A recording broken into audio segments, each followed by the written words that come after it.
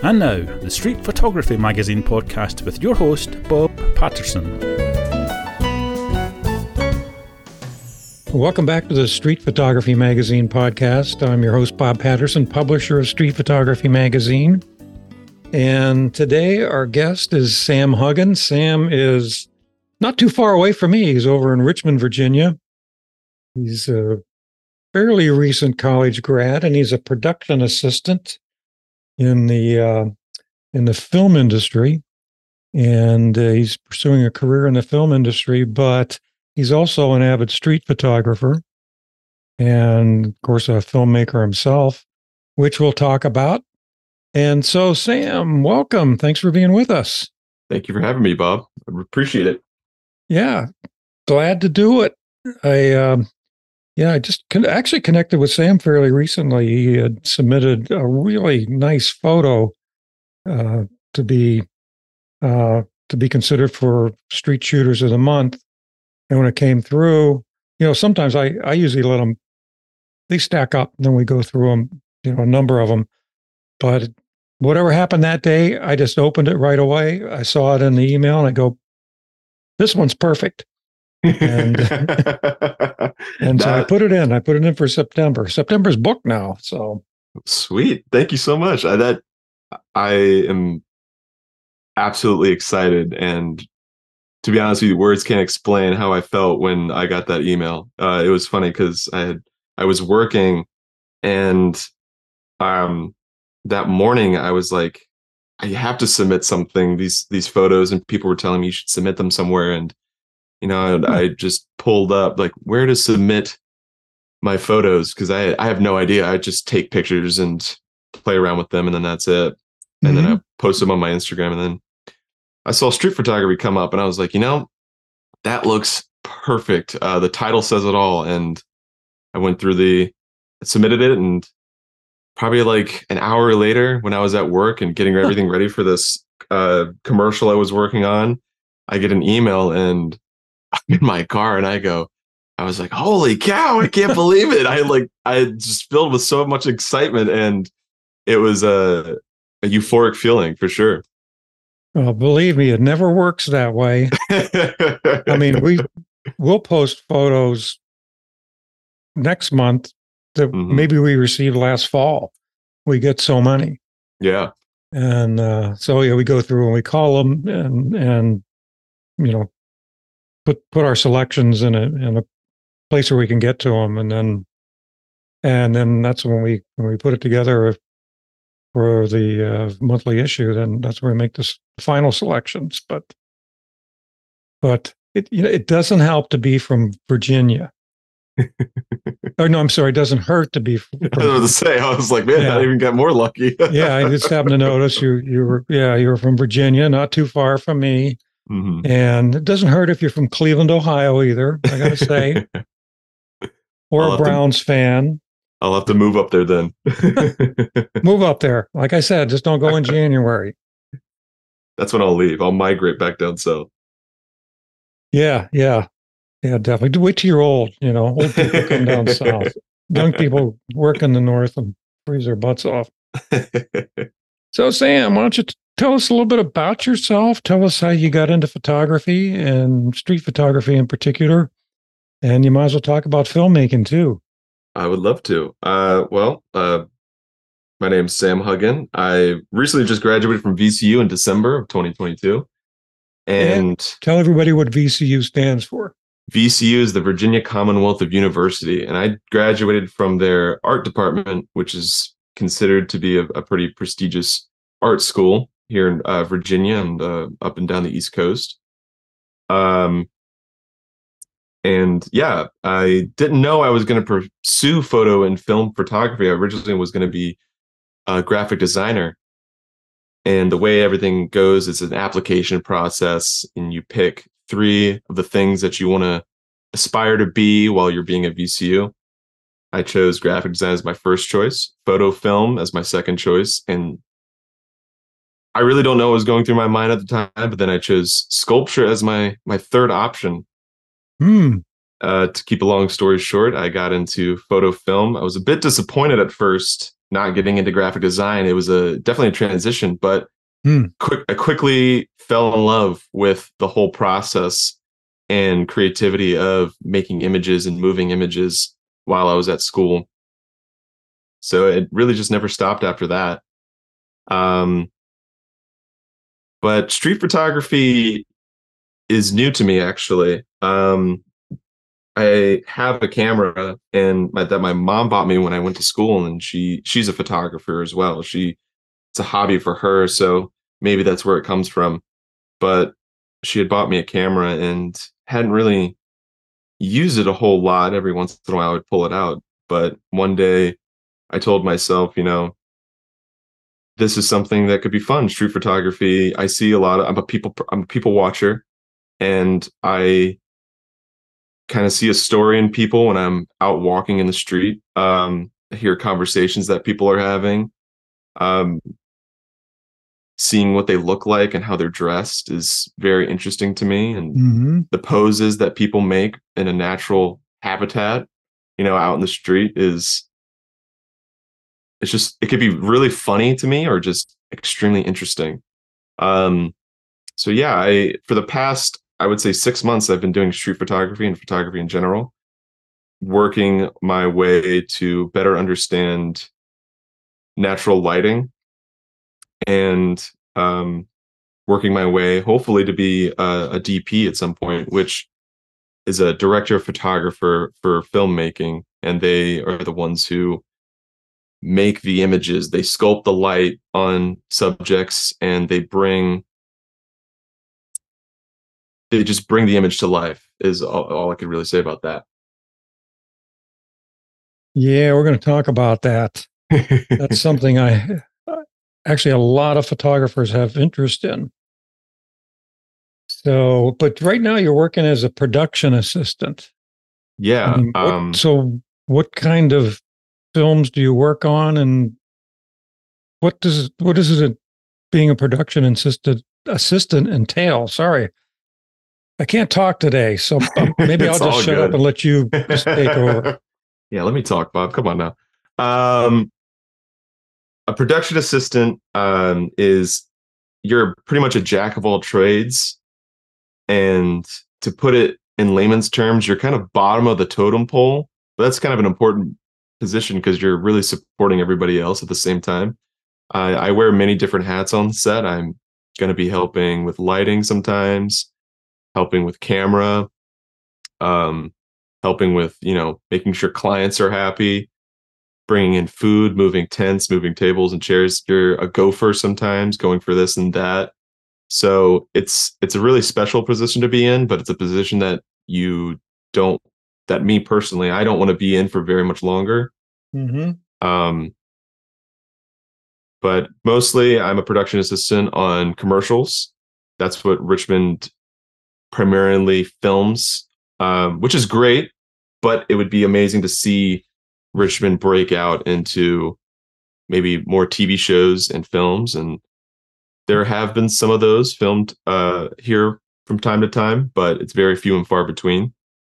And I think Richmond has just a lot to offer when it comes to those, TV shows and feature films. But yeah, I've been What's that? Sorry. Oh, no, go ahead. I'll ask you in a second.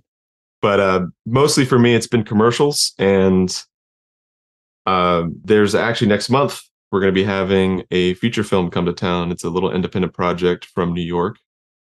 They're filming their narrative down here and for a whole month. And I'll be on that as a production assistant, hopefully make some connections and work my way up. Hey, that's the way it works. So when you say Richmond, are you talking about, is that the name of your company, or you're just talking about the city itself? I'm just talking about the city itself. Okay. Yeah, Richmond, I've got to really like. I live 50 miles away, and we want to go to a city. We go there because we get tired of being in a small town a lot. But I need to ask you, where's a good place to do street photography in Richmond, Virginia? Downtown, not much is happening there, I got to say. You think? Well, I have to disagree. well, you know what? Let me back up. I've only been downtown like 3 times, Hmm. and so down around by the convention center in that area, Yeah. and so maybe I'm just missing out. I I kind of hop around all over. Yeah. But there is on Broad Street, which is probably the Hmm. most famous street in Richmond. It goes on for so long. It cuts through what is called the Art District in Richmond. And Yeah. that's where I find a lot of interesting people in the streets, some people that, I don't interact with, but I take pictures of them. If they come up to me, I just talk to them about it. Um, but then I meet people that I personally introduce myself and talk to them, and I ask them for a photo. Sometimes it's more candid than it needs to be. But excuse me. But yeah, I would say the art district is filled with a lot of interesting people. I've seen a lot. I've learned a lot on that street. You encounter people who are in a lower class. Not to be, I'm not being prejudiced or anything, and I'm not, Hmm. you know, identifying anybody in that way. But just from what I've seen, you see a lot of people from a lower class, some people who own their own businesses, some people just living life on the street, and see a lot of conversations that people are having. And it's just fun for me, it's just fun to kind of eavesdrop on what they're talking about, Yeah. and Yeah. just the Agree. drama that it can bring. And you snap a photo and it just brings it brings so much life to it. But there's also just a lot of old buildings down there as well. One of my personal favorites is the Art Deco building that's in Richmond. It's probably one of my favorite buildings, just the way it's built. And you don't see city structures like that anymore. Everything's very modern. So to see something that's a lot older is always a treat. Yeah. So where's the Art Deco building? It's also down Broad Street, not too far from the Art District area. There's And also then, a cathedral there that is hmm gorgeous to be on the outside and inside of. yeah, I've been by there several times, usually at night. Yeah. So no, where exactly is the Art District? If you were going to tell somebody from out of town that wanted to go find it to shoot, is it like north on Broad Street? It's a little closer. It's going like you're going towards downtown Richmond. Hmm. It's in that direction. I'm really bad with directions. Yeah, But if Richmond's you funny. It's like turned on its side. yeah, it's very interesting. It doesn't really align with, like, I can't really Yeah, say no, it's north and south because correct. Broad kind of cuts through the middle of all of that. Um, but it's not hard to find if you looked up Art Deco building, or trying to think of any businesses down there. Nothing's coming to the top of my head, but um Wow, I'll find it. yeah. I'm going to find my way around. Also, you brought up being a director of photography. Hmm. And, I always see that on the credits. And so I guess that's the person I should look up when I really like the composition, Yeah. photographic composition. I Hmm. did, there's some, I noticed like there's some television shows where, I'm watching the show and I look at the frame and it's like the coolest composition and the, nicest lighting. Of course, you control all of that, right? I mean, it's not like it happens by chance when you're out on the street. You guys Yeah. actually control that, and I always wondered who is doing that.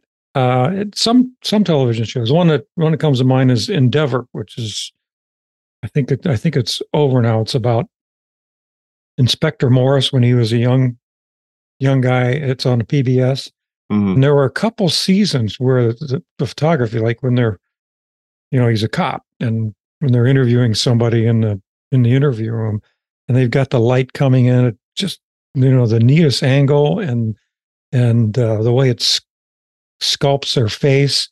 Mm-hmm. And, I think as a photographer, you can learn a lot from what the directors of photography do in movies and television shows. I totally agree. Some shows of mine that come to mind to me. Trying to think of a show. I'm rewatching a show currently called Band of Brothers, and Oh, yeah. it's an HBO show, and Yes. it's all about World War II, and Yep. it's specified around a company called Easy Company, and Mm-hmm. they had the most wild stories to tell because not were they were during World War II, they were developing a new program called the paratroopers, and that's where it all started. They had dropped them in Normandy behind enemy lines while we had the army or whatever coming up on D-Day onto the beaches of Normandy. So this was a whole new thing for warfare, and so you kind of experience their their stories, and they break down each character through the episodes, and you just experience what they're experiencing. And one of the episodes I just finished was the Battle of Bastogne, which Mm-hmm. was probably the worst battle, the worst battle that they could have ever gone through. It was terrible. But what I liked about the show is that it's very much, it feels like a documentary, and then it could feel more like a narrative on the fly. And the way they do composition and lighting for them is, it feels like you're peeking into the past, and it's done very accurately. Um, and just the colors that they're using for Bastogne it's very much like grays and whites, but it brings out so much color at the same time. So yeah, that's one of my shows that I think is great. Another one that comes to mind is, I just watched a show that was oh my god, it was phenomenal. I can't remember the name of it though. But anyway, That's all right. um, It'll come back to you when you it'll stop come back trying. to me. Yeah, exactly. I'd like to take a quick break to thank the Street Photography Magazine subscribers for your support. We couldn't do this without you. You may have noticed that we don't sell advertising or sponsorships in the podcast or inside Street Photography Magazine itself. And that's because we want to be completely objective about the work we publish and the services and gear that we cover. Our only constituent is you, our listeners and readers. So if you like what we're doing, you can support the show by subscribing to Street Photography Magazine. It's only $5 per month, and you can do it by visiting streetphotographymagazine.com/subscribe. And now back to the show. I'm glad you brought up Band of Brothers. That's one of my favorite series that's ever been on HBO. And Mhm. it is. It's a great story. And you just gave me an excellent reason to go back and watch it again, Mm-hmm. because it's been quite a while. I used to work in the cable TV business, Oh, really? and a friend of mine worked for HBO, and she had these box sets of Mhm. Band of Brothers. Mm-hmm. Came in a really nice tin box and everything, and so I got that. And my son was in high school at the time, so we watched the whole thing together. And that was a neat thing to do, father and son thing. Mm-hmm. And that was before I really thought about lighting and composition. So I'm going to go back and watch it. Yeah. Hey, One of go ahead. Go ahead.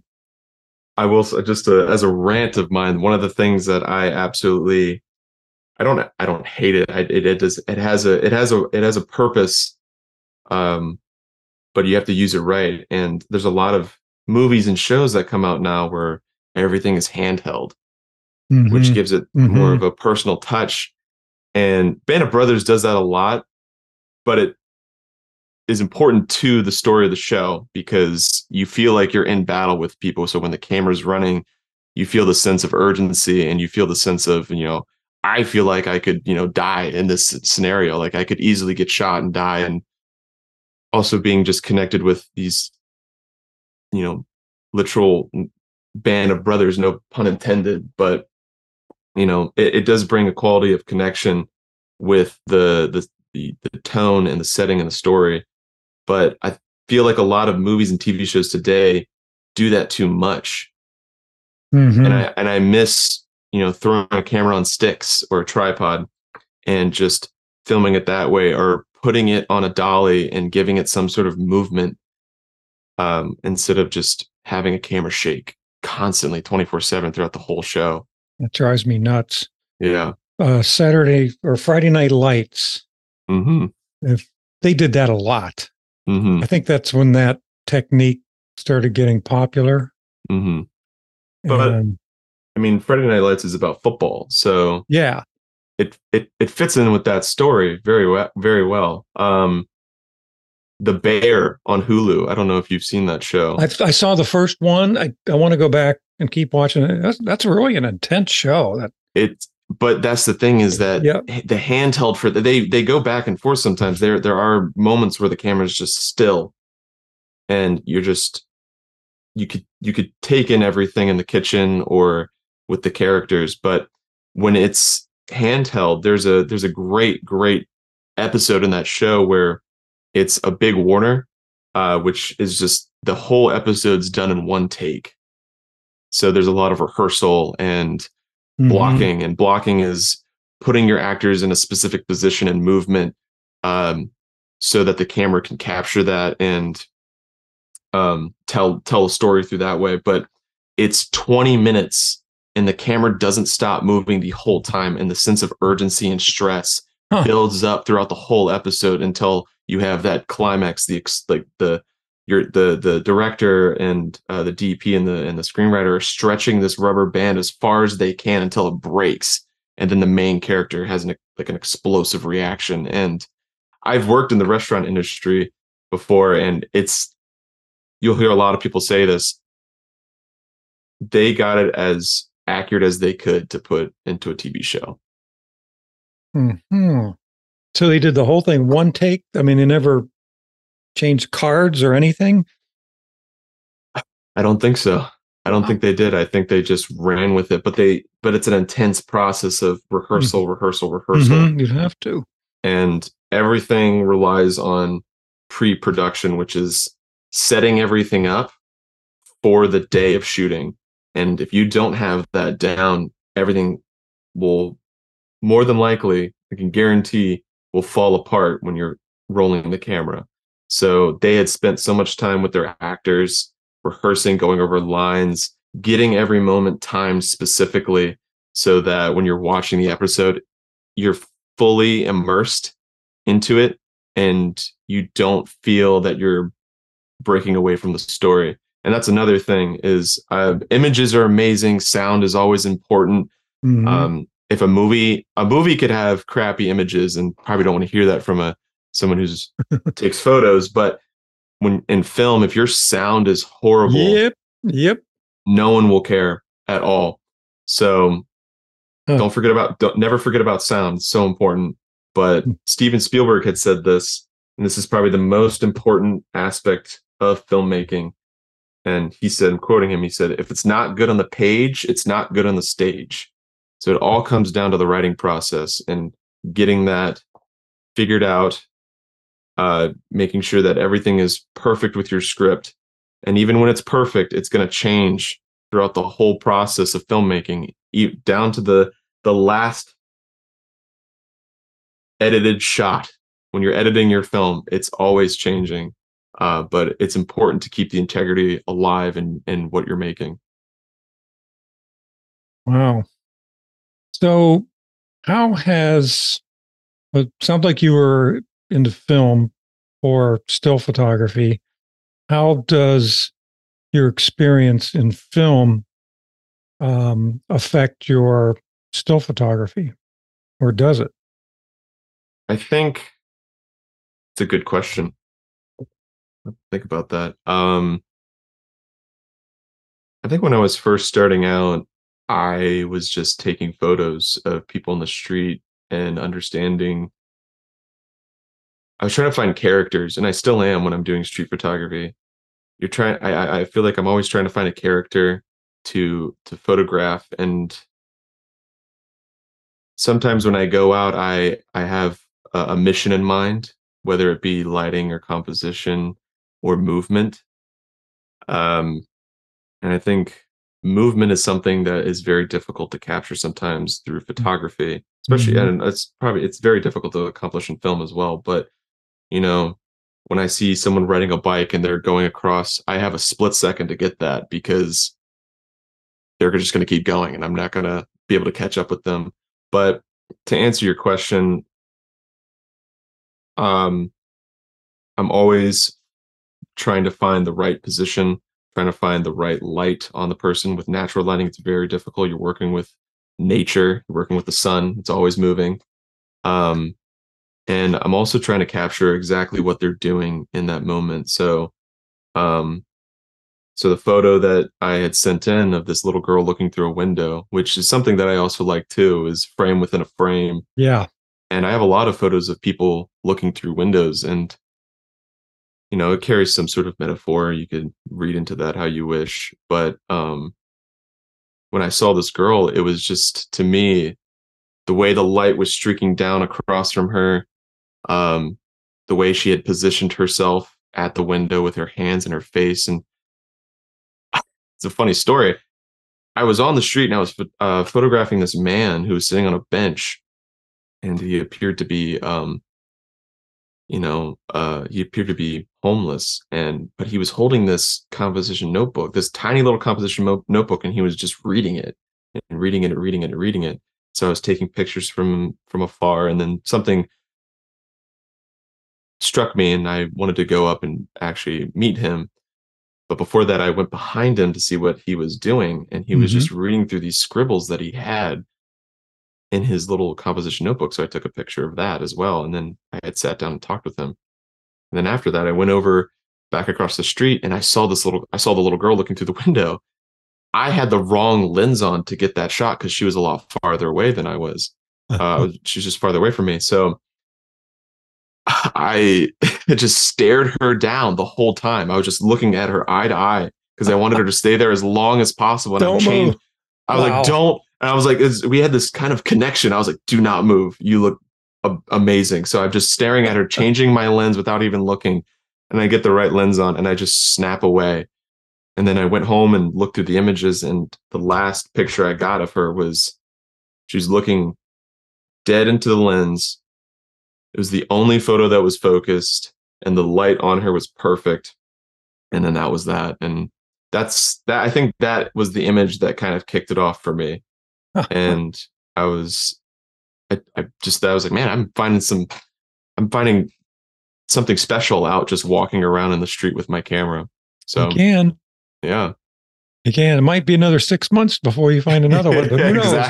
Exactly. But never stop. Try and be persistent. Yeah, definitely. That's funny. Usually when you notice that thing that you really want to get, hmm and it takes a while to get there, they're gone. Exactly. They're gone. And Yeah. it could put you down in your luck sometimes, for me at least. Yeah. When I miss something, I'm like, I missed it. But Yeah, then I always kind of remind myself, I was like, well, that's just kind of how life goes. So there's that's always something right. else that's going to come around and it'll happen. And I think that's what I like about street photography is it's cliche, but you're just in the moment every second. So you never know what you're going to see. You're making me feel bad because I missed one. It was through a window. Charleston, South Carolina woman was I think it was like a side window in a restaurant. She was Yeah. watering some flowers and she had these clothes on that sort of matched the flowers, and it was a really nice composition. It's old, all these old buildings there. I thought, oh, this is perfect. And I went to raise my camera and she saw me. Damn, and then she like turned or something and damn, I missed it. Do you like ever ask for people's photos, or is it just Mhm. something that, okay, Yeah, no, I ask. Sometimes, sure. sometimes I ask, sometimes, I just shoot and move on. hmm But I like talking to people. Yeah, me too. I, Um, some, yeah, sometimes I'm a little shy. So, I get that. I get it in waves some days. Yeah. It's something you have to work through. But Mm-hmm. yeah, most definitely. The I made this comment to you when I first reached out, was your artist statement. Not realizing you were an art major at the time. So, Mm-hmm. you know, I read a lot of artist statements or whatever you want to call them, and most of them I have no idea what they're talking about. Mm-hmm. You probably see it a lot, having been an art major. Mm-hmm. Um, and yours is not. But I'm going to read one that I found. I don't know this person. It's nothing that came through the magazine. Mm-hmm. But I was just looking up what I've heard a lot of people call art speak, and it was.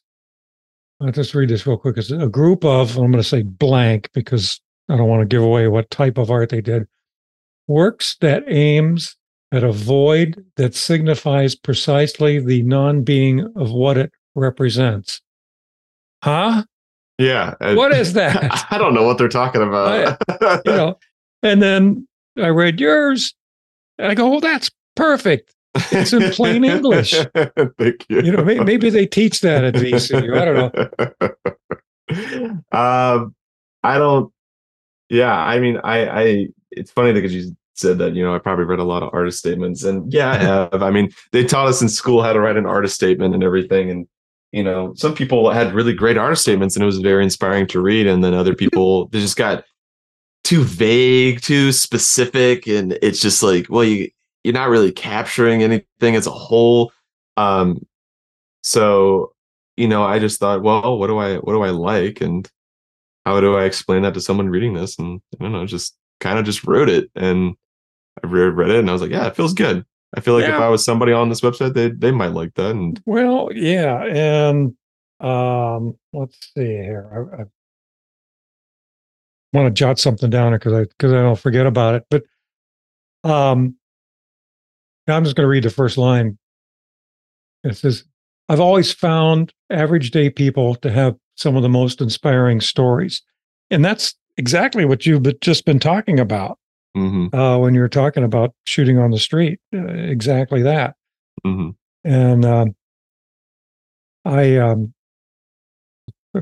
had this show hasn't run yet. I interviewed a guy from Cleveland, Bob Soltis. By the time this show runs, that one will have already dropped. Mm-hmm. And he's basically a professional communicator, and he actually teaches people how to present their photography in portfolio reviews and how to talk about their work. And he said something that I never thought of. I've been through lots of sales and communication training in my career. And he said the most basic thing. He says, you treat it like an elevator speech. Whenever you take a sales course, they always talk about the elevator speech. In one sentence, what do you do? Mm-hmm. And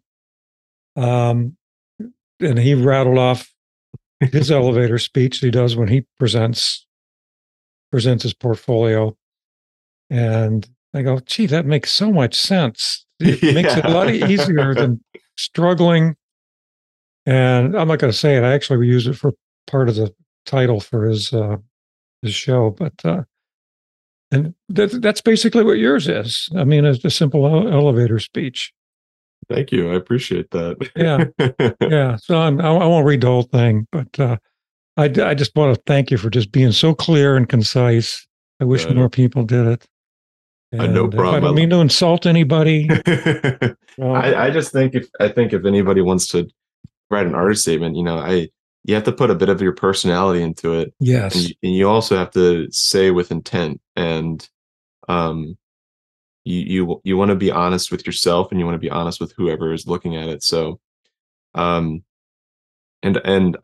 funny that you bring up the elevator pitch. That's something that's talked about a lot, not just for the artist statement, just also for film in general. When you're presenting an idea to somebody, you have to make it as simple as possible. And there's a great director who does stage plays, and I don't know if anybody knows him. His name's David Mamet, And Yes.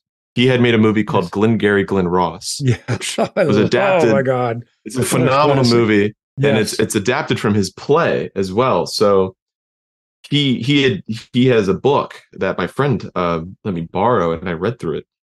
And he said in the book, I can't remember the name of it, but he said in the book, when you're writing your script, you have to keep it simple and you have to keep it stupid, because you have to get people through 2 hours of what you're trying to tell. And the same thing goes for when you're trying to write an artist statement, write a paper, an essay, whatever. You just got to keep it as simple as possible, and you don't want to lose somebody when you're telling about them. So the elevator pitch is a great skill to have. I'm not saying that I'm perfect at it, but you got to get people hooked as soon as possible. Yeah. Yeah. It's always a good thing to keep in mind. Keep it simple, stupid, right? Mm-hmm. Glengarry Glen Ross. Yeah. Mick and Morty, right? Yep. Mick and Morty. It's the leads. It's the leads. And oh my, I love that movie so much. I mean, such a great cast. Yes.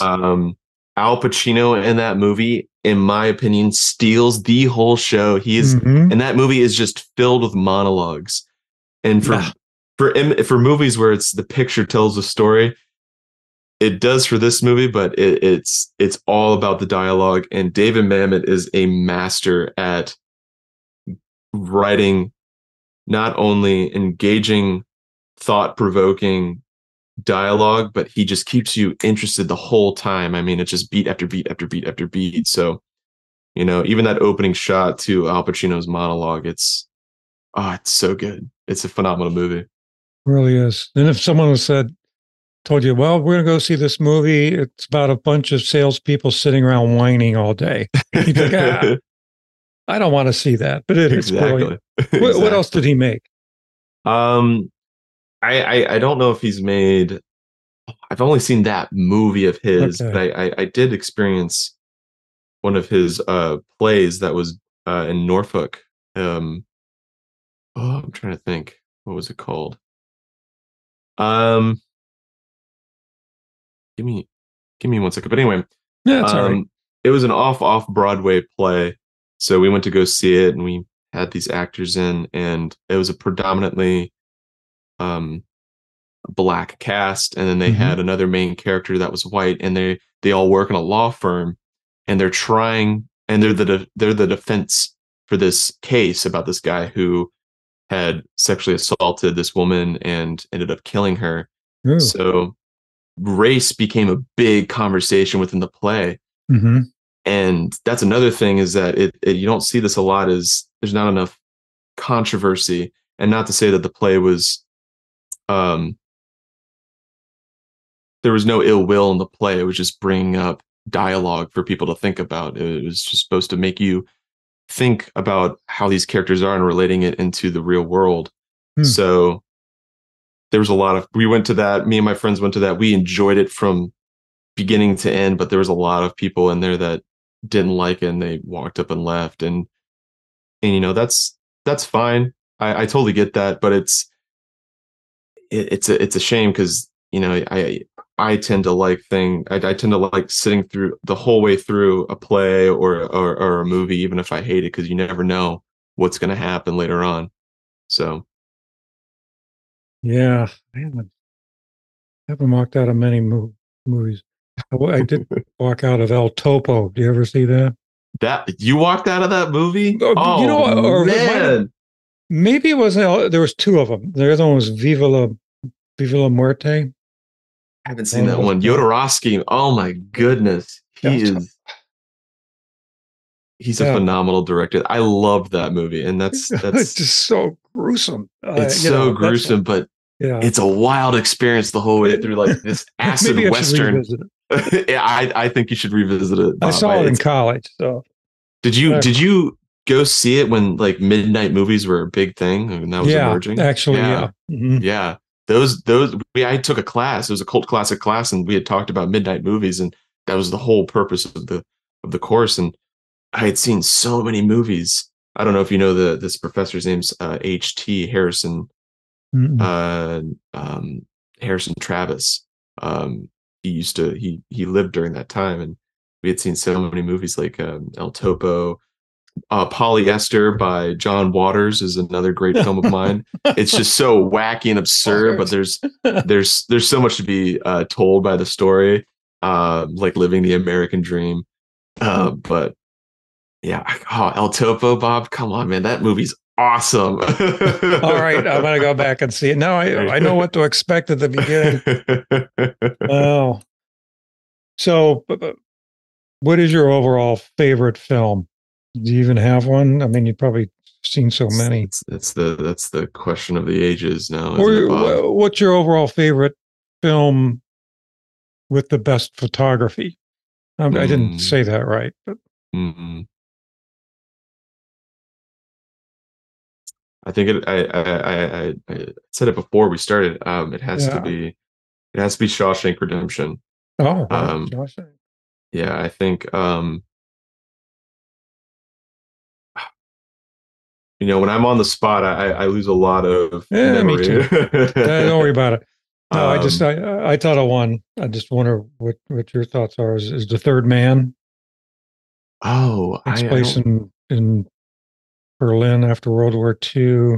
I haven't seen that one. Oh, with Orson Welles. Oh, Oh, Orson Welles. Oh yeah, okay. yeah. Go see it. It's sort of a see. No, I'm drawing a blank. Okay, never mind. We'll just keep on Well, moving. Roger Deakins is the he's the cinematographer for Shawshank, and he's probably widely considered one of the best cinematographers. But he is, I feel like he's only recently made a big name for himself. I mean, he's just a master at what he does. I mean, Shawshank Redemption. I think he helped in that newer movie 1917. I mean, he just knows his stuff, and he's always an inspiration to see. See him at work, and when his movies come out, he's phenomenal. But if anybody hasn't seen Shawshank Redemption, I highly give it a watch. Morgan Oh, Freeman's in it. yeah, he's great. I don't need to say more. I mean, it's Morgan Yeah, Freeman. yeah. Like I told you, we talked about this before we started, but yeah, that was filmed in Mansfield, Ohio, at the hmm old Mansfield Reformatory. hmm Part of it's still there, but you can tour it. It's hmm uh, it's pretty interesting, and around Mansfield in the town, all they talk about is Shawshank. You know, hmm before It's a big Shawshank, deal. after Shawshank. It's just a small town in north central Ohio. But I think it kind of relates to what we were talking about earlier, though, and just Shawshank as a whole is that you do encounter these average day people, and they just have as these characters, and they just have they seem so average. Yeah, they're in prison. That's already like an interesting Yeah. factor for the movie. But for the main character, he starts off as Mm-hmm. he worked at a Accountant. bank, an accountant. Oh, Yeah, so yeah. he's just this average day guy thrown into this fantastical situation of just being in prison and building relationships and trying to. I don't want to spoil anything for them for anybody who hasn't seen the movie, but trying to escape from the prison. So it's interesting to see all of that unfold. And with the shots in that movie, everything is so specific with the lighting, um, and the lighting compared with the setting is very, very important. There's a shot in the movie where they're putting tar on a roof and they're re-roofing something, and the main character goes up to the head guard and almost gets killed by him, but he ends up um, making a name for himself as a prison, and the lighting in that is very orange and warm, and it's at dusk, so it feels like you've been through a hard day's work, and the main character just sits by himself as he sees all of his friends just enjoy themselves with a nice cold beer that he got them for free. So compared to the rest of the movie, it's very dark, it's cold, it's gray, it's very blue. And to see that it's hopeful. So I like that. I like that bit. Who's the main character? Is it Tim Robbins? Yeah, it is Tim Robbins. Tim Yes. Robbins. Yeah. Yeah. He's in a pro. I know we're going way off track here, but I love talking about films. But Movies are fun. they are fun, and he he's in a program on Apple TV Plus called Silo, Oh, okay. and you have to watch. It's very well done. I read the books. The books were self-published books. The guy published them on Amazon. They were like $3 a piece. Hmm. The series, first one was called Wool, and I forget the other two. I read all three of them, and so this is like the first book in the series, and it takes place in this big silo that's in the ground. It's like hundreds of stories deep, Hmm. and these people don't know where they came from, why it's there. It's like in the future, and they did a wonderful. A lot of times when they adapt a book into a movie or television program, it's not particularly great, but It can they get did a wonderful messy. job doing this. Yeah, and they did a wonderful job. So I highly recommend it to you and Oh, everybody who's listening. Forget I would about love. photography. Go watch it. Go watch it. Well, that's the thing. We should get back to Yeah. that. Well, and I'm gonna. Okay. Well, that leads me to a question. So, being a filmmaker, somebody who Mhm. pays very close attention to film and photography and films, what what should we look for when we're watching a film in terms of, say, something attracts us to the way it's photographed? What should we look at to be able to dissect it, or maybe learn from it to apply that to our own still photography? Anything come to mind? I would just say, pay attention what's in your frame. That's I feel like that's a no-brainer. Mm-hmm. With film, with images, with film and images, I think it's important. I think when you're taking a picture or you're filming something, how is it relating to the story that you're telling? So, and that's all, being a DP, I think, is, yeah, lighting is a huge effect. Um, composition is very important, but it's like, okay, what is going on in your frame? What's in it? What's not in it? What are you telling your audience? What are you not telling them? And photography, I feel it might be the same way, but more so showing and letting the person kind of figure out, okay, what is this person saying now? So, and everyone always finds a different interpretation of it, but I think what do you have in your frame to tell a story is, to me, I think it's a no-brainer. Yeah, when you're watching a film or a television show, those moments go by really fast. With a photograph, Hmm. you can keep looking at it. You can go back and Exactly. look at it. And I think that's what I like about photography is you take as much time as you need. Street photography, maybe not so much, but if you have a planned photo shoot, take as much time as you need to figure out what is going on. And then for street photography, find something, just find what's going on in that image, whether it's someone riding a bike, or I even like some of these photos on your website that you posted, for your magazines, that there was one, um I'm on your back issues section, um from February 2021. I mean, I just love the cover of the magazine in general. This silhouetted man with the towering structure of a building over him, and the building looks just so interesting. Um, but there's this photo on here that I just absolutely love. It's very noir. Um, the Spy Who Came In from the Fog by Valerie Oh, Valiant. Valerie. Yeah.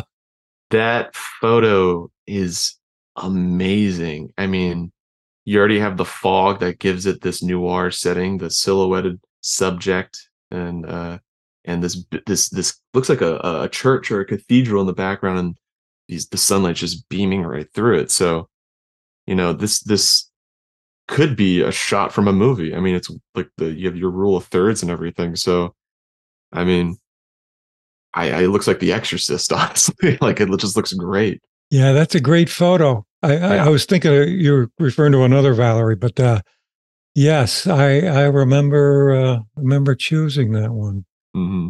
One And of one of my favorite photographers, is Louise Faurer. I have a hard time. saying his name. He's like an earlier, way earlier street photography or photographer from like the 50s or so. But he always found like interesting people to photograph. And there's a famous photo that he took of two twins and they're both wearing glasses and their hair is short but curly, and they just look the exact same. But he just took a photo of them looking dead into the lens, and I think in New York. And that's the kind of photography, street photography, that I like, is looking at, just keeping your eyes open and looking out for those sorts of people that just, they're average day people, but Mm-hmm. you just, like I said to my statement, they're average day people, but you just look at the photo and you're like, it's just so like, it's like, just passing the street and you just see these two twins walk by, and you just take notice of that, and you're like, huh, I wonder what they're all like. What's their story? I wonder what that's all about. Yeah, So, that's a very good point. Well, what was the photographer's name, or do you remember? Louise Faurer, I believe. Faurer, Louisfaure. He's a good photographer. He's one of my favorites. But when I was doing street photography, sorry, I keep talking. When I'm nervous, I just go on a roll. Yeah, that's fine. That's fine. It's crazy of how early street photography started. Like back in France. It's insane.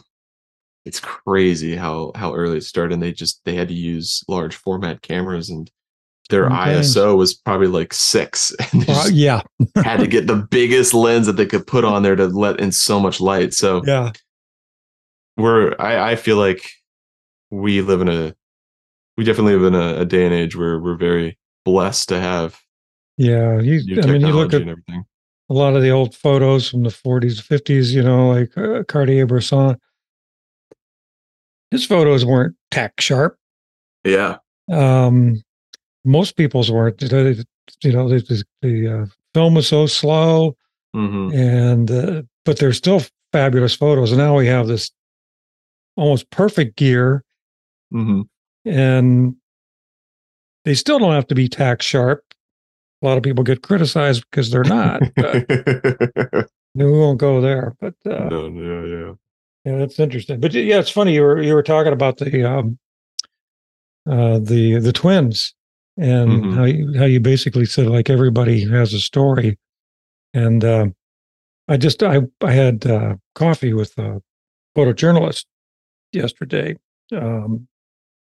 Justin Ive is his name. He lives here. He used to work for like the Boston Herald and, big publication, does a lot of freelance. And he was showing me his work. He just does such beautiful work. And on, things like going to somebody's farm, or you're in somebody's house with their family. And I go, you just find a story everywhere. And he goes, that's the way it is. He says, I think about when I'm on an airplane, I look down, I see all the lights on all the homes and the buildings. And he says, I think every one of those lights has a story. I agree. I love that. Yeah. And I go, wow, you're right. Never complain that there's nothing to shoot. Exactly. There's always something, even if it's the most mundane thing, there's something about it. Yeah, I totally agree. I like that statement a lot. What's his name? Justin what? Ive. Yeah, we just he happened to subscribe to the magazine, and I read his profile. He lives like 10 miles from me. So I go, well, we have to get together. I'd love to meet him. He sounds awesome. Hey, yeah, you should. Well, you're close, so you should come out here and meet him. I would love to. That's an interesting point. So I guess I'm trying to think. How did you get into street photography, and what was your inspiration to do that? Good question. That's a very good question. Well, I grew up in the 50s, 60s, and my parents always had Life magazine and Look magazine. Of course, and everything was black and white. I think the whole world was black and white then. And so I just remember looking at these magazines, National Geographic too. But I just loved looking at the pictures when I was a little kid, and I liked I think that style, and there were some very famous photographers who shot for Life magazine. W. Eugene Smith, well worth checking out. And that just was always like somehow burned into my brain. And so I was always attracted to sort of documentary style of photography. Street photography is, I'm not even going to get into what it is because I'll get hate mail or love mail, whatever. But that was always burned into my brain, and I was always interested in photography. My parents got me a darkroom kit when I was 10 years old, and I'd take the family brownie camera out and take photos and develop them. All I made were contact sheets because I didn't have an enlarger at the time. And took photography in college, always had a camera, and just, I just like always done it. Mm-hmm. And I've always been attracted to more of a documentary style, photojournalistic style photography. And street photography just fit the bill. And started doing it before I knew what it even was, and before I knew it had a name. Mm-hmm. I started the magazine as an offshoot of my web development business, because of the types of websites I develop for people who do training and coaching and things like that. And I won't go into the whole.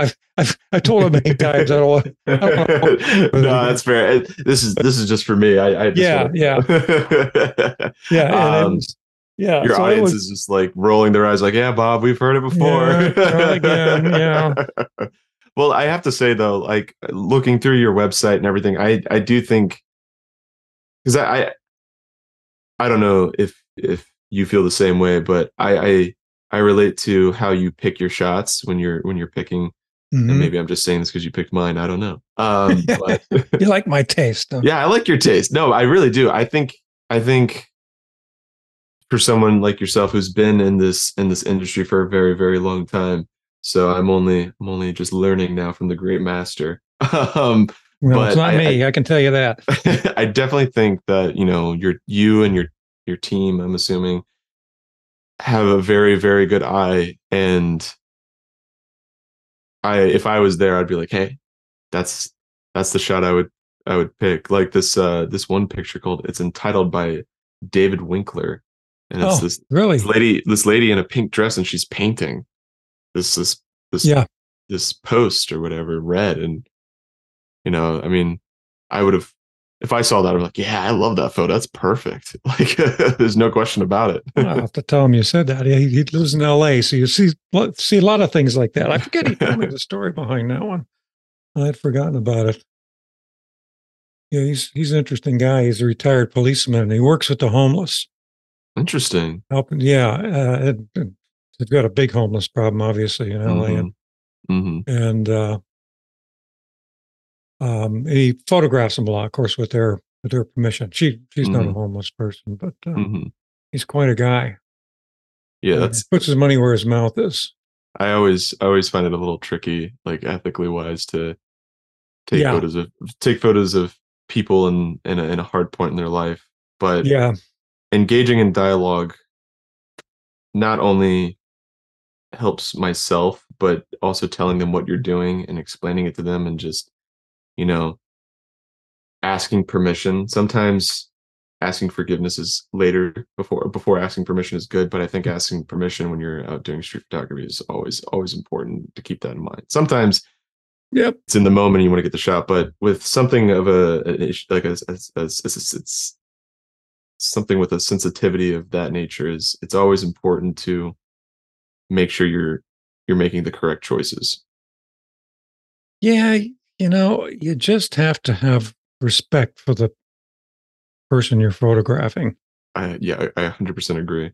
And however you show that respect is the right thing to do. I think there used to be a website. I don't know if it's still around. Hopefully it's gone, called The People of Walmart.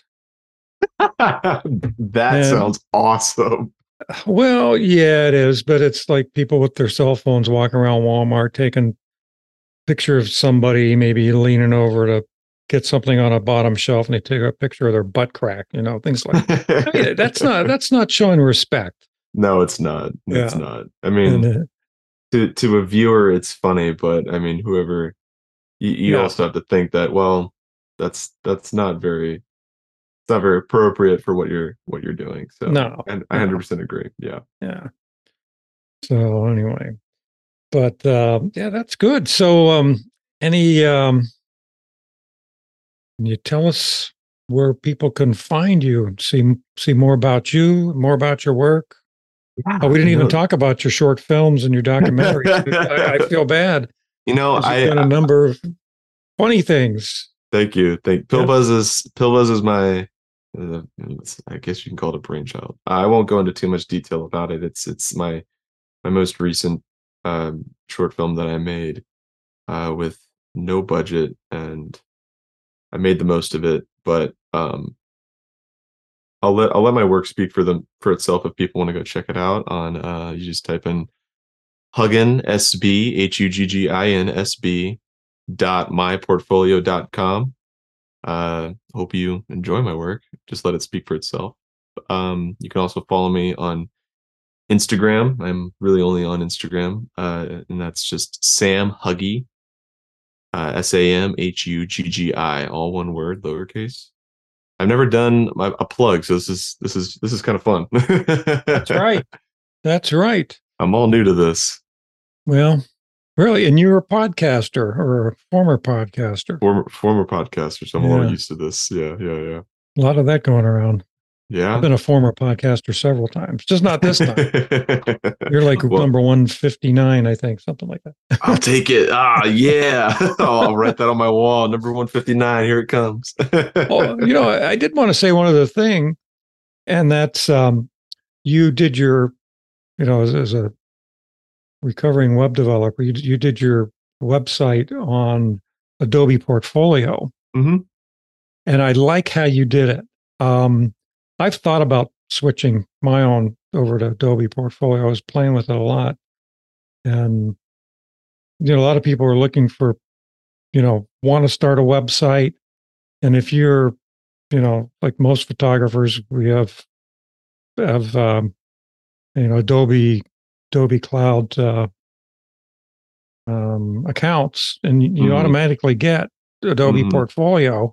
Mm-hmm. And it's really nice. It's so easy to use, and it's so easy to use. It's so easy. There's so many templates that you can choose from just to get it going. But I would say if you choose a template and then just make it your own after that, and it makes it incredibly easy. And if you want to update it, it's very easy to update. Put more images on there, take some off, whatever. Yep, especially if you're using the new Lightroom. Exactly. It's right there. I mean, it's very well done. Very good. So I was glad to see the way you used it, and something I never even thought of. So make sure you go check out Sam's website. Thank you. Appreciate it. Yeah. So thanks again. I'm glad we were able to connect. And if you ever find yourself out my way, let me know. I'll send some more stuff. I got some stuff in the bank still. So cool. Yeah. Cool. Your thoughts about the show go a long way in helping us decide on the guests and the subjects that we include in each episode. So please take a few moments to write a review in Apple Podcasts or whatever service you use to stream your podcasts. It helps us know if we're on the right track, and it helps others to find and enjoy the show. The editor of Street Photography Magazine is Ashley Refo, and our audio engineer is Russell Boyd from Weebit Studios, found at weebitstudios.co.uk. I'm Bob Patterson, and this is the Street Photography Magazine podcast, a service of Street Photography Magazine.